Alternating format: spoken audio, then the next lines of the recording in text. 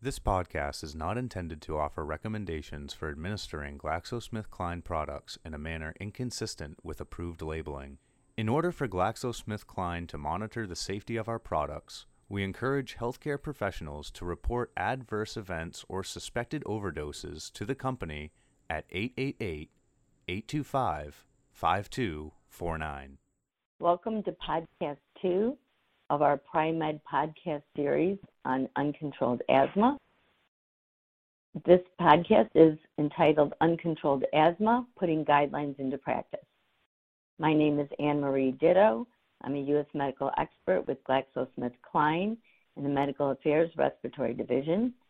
I'm a board-certified allergist immunologist and a fellow in the American Academy of Allergy, Asthma, and Immunology, as well as a fellow in the American College of Allergy, Asthma, and Immunology. And hello, I'm Dr. Barbara Yan. I'm a family physician. I have lots of experience as being a rural family doc. I've also been a clinical researcher for the past 30 years.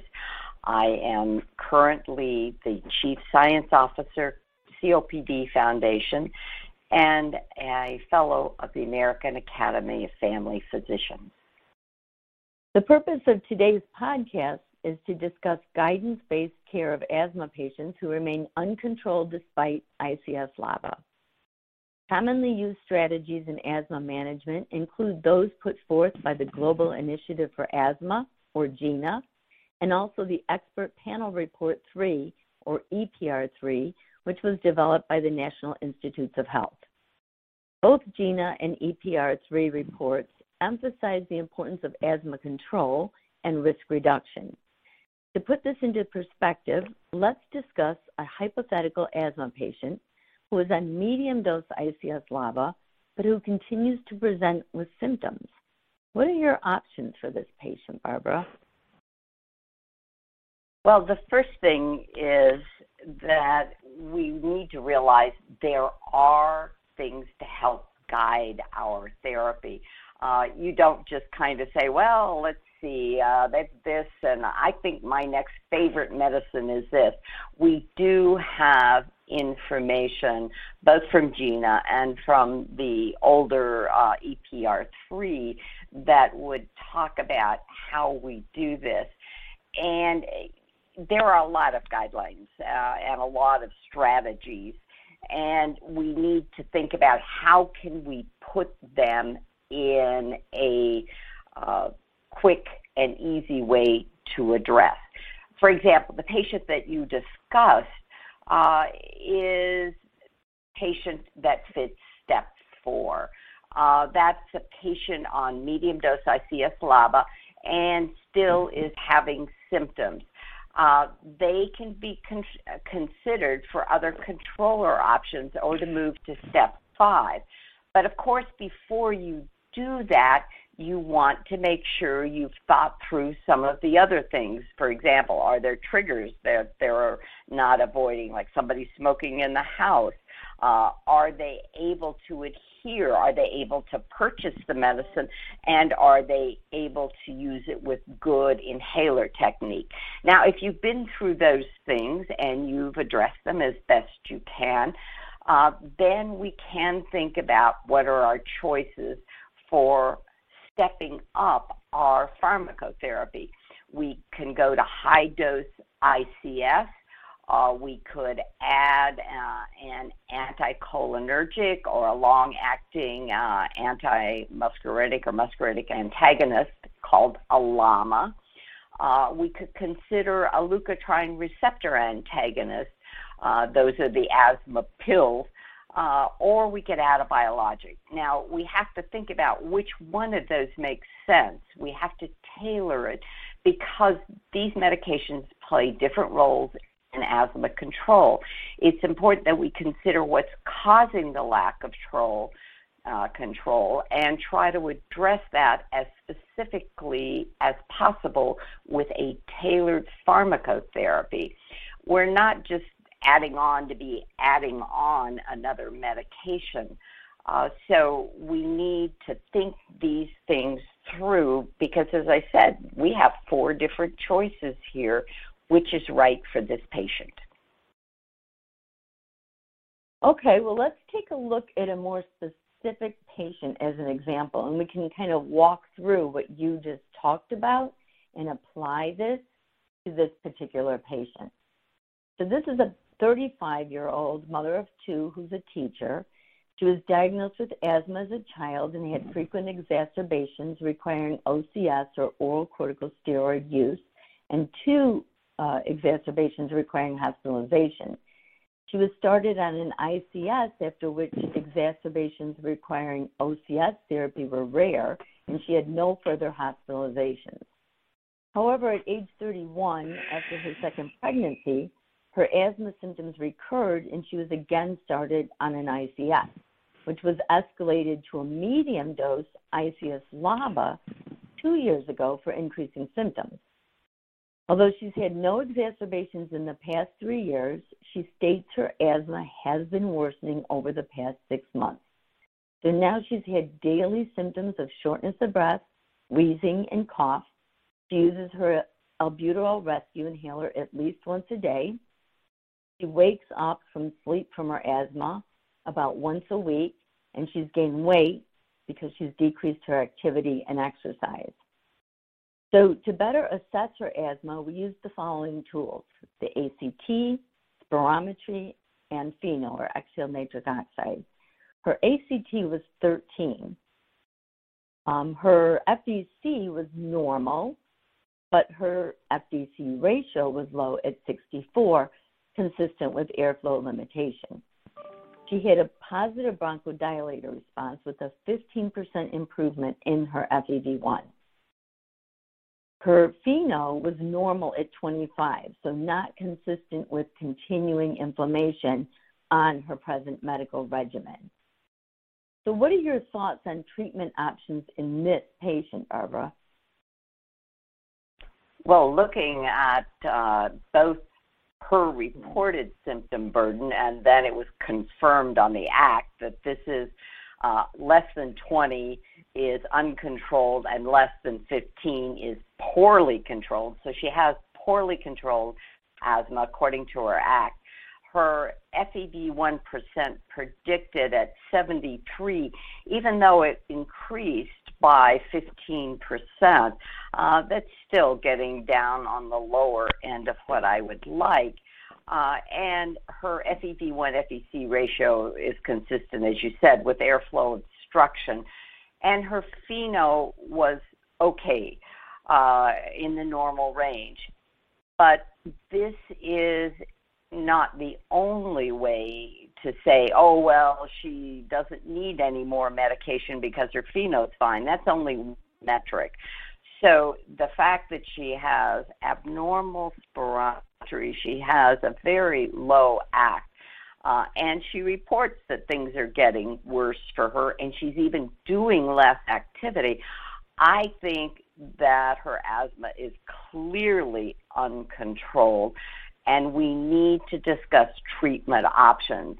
Of course, I'm going to make sure that I assessed potential triggers we talked about before.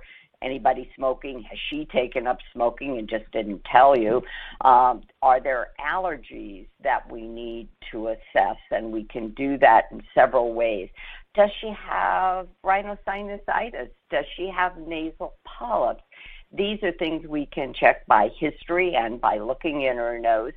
And does she have GERD, for example? She says she's put on weight. I don't know how much weight, but maybe she has reflux now too because of the extra weight.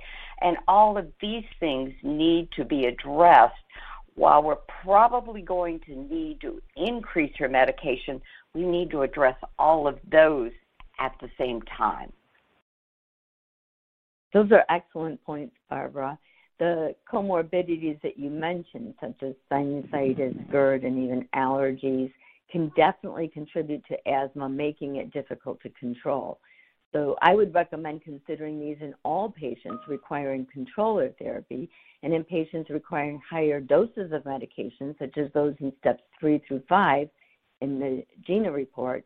I would recommend working with a specialist, at least in the evaluation of these comorbidities because of their influence on asthma. Certainly, upper airway inflammation, such as allergic rhinitis, can contribute to lower airway inflammation, and indoor allergens and mold are most closely associated with more difficult to control asthma.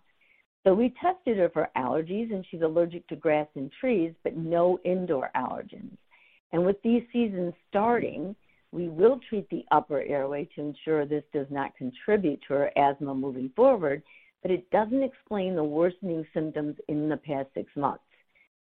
She has no symptoms suggestive of sinusitis or GERD, and we discussed symptoms that aren't as obvious. So less obvious symptoms like lingering nasal congestion after a cold, which might be subacute sinusitis, for example. And we even discussed cough with eating and frequent throat clearing, hoarseness, all of which could be signs of GERD without heartburn, for example. And she had none of these.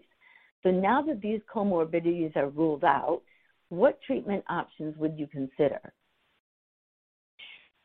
Well, we also know, in addition to those, that she is using her inhalers and she has good inhaler technique.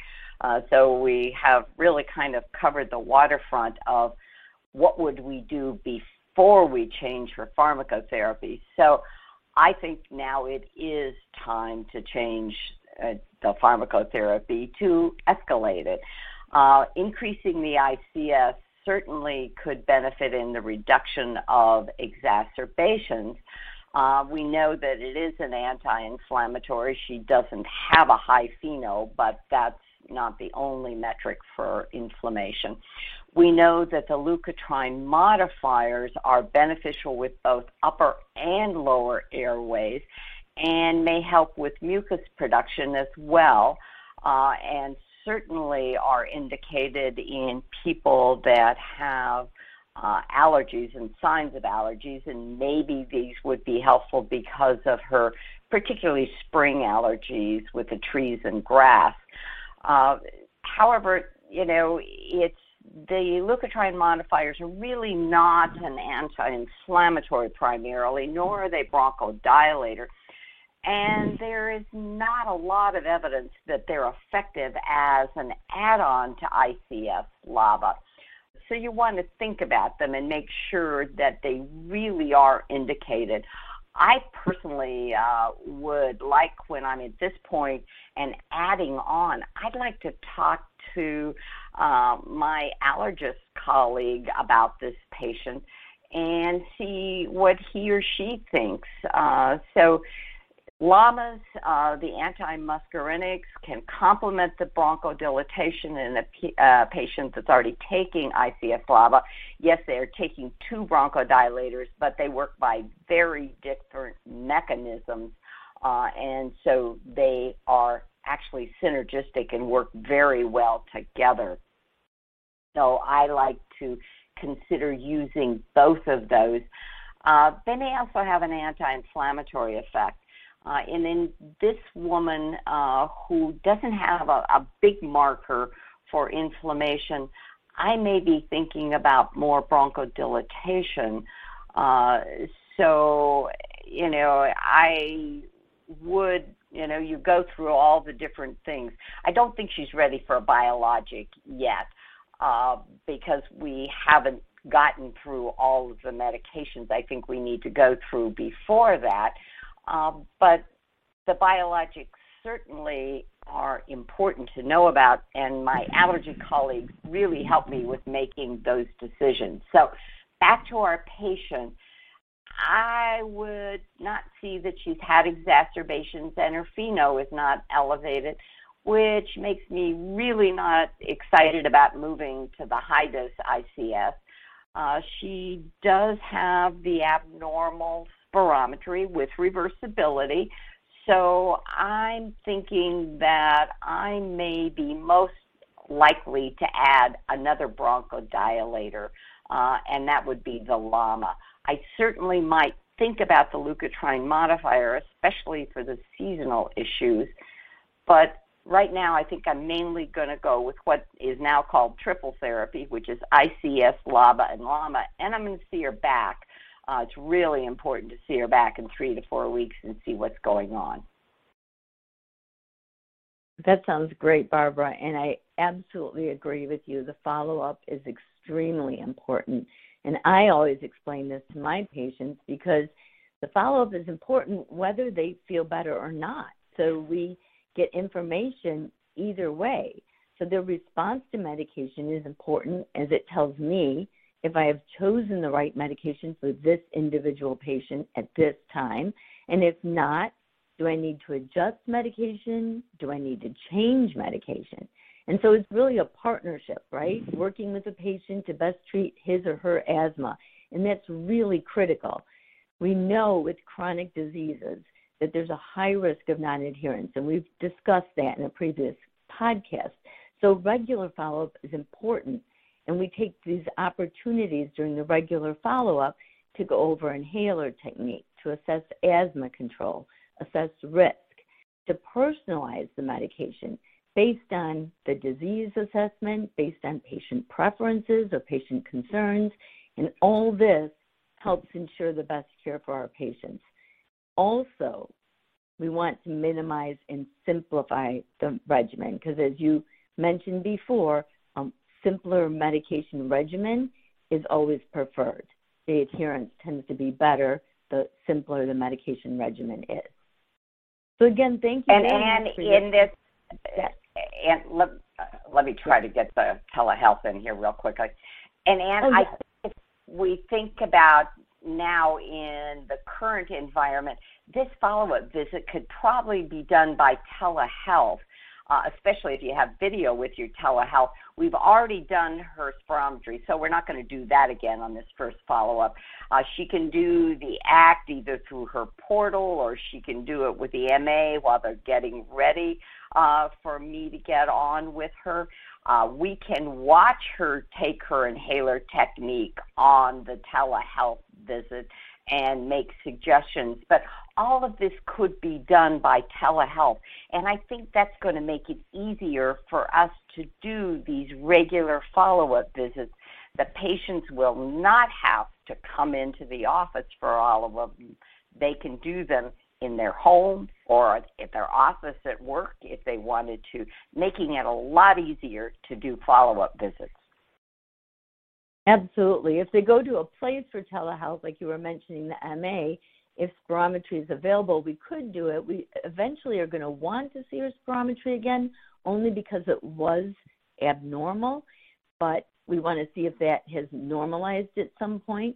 But I agree with you, a lot of these follow-up visits, especially monitoring symptoms, so a lot of these visits, depending on the telehealth site, and what's available there and what's needed to be done in the follow-up can be done that way. I absolutely agree with you, and especially in this current environment. Well, thank you very much for your insights, Barbara. To summarize what we discussed today, guidance-based care of uncontrolled asthma despite ICS/LABA, like asthma care in general, requires an individualized approach. Healthcare is turning to more personalized medicine, and asthma is no exception. Instead of just adding more and more medication, we can choose medication according to the patient's needs. We have medications that act on different pathways, and we can personalize medications based on each patient's need, knowing these different pathways. Thanks to all of our listeners for joining us in the second of our three series on, Thanks to all of our listeners for joining us in the second of our three podcast series on asthma. You can hear us again during our next podcast as we discuss practical considerations for managing uncontrolled asthma in a primary care setting.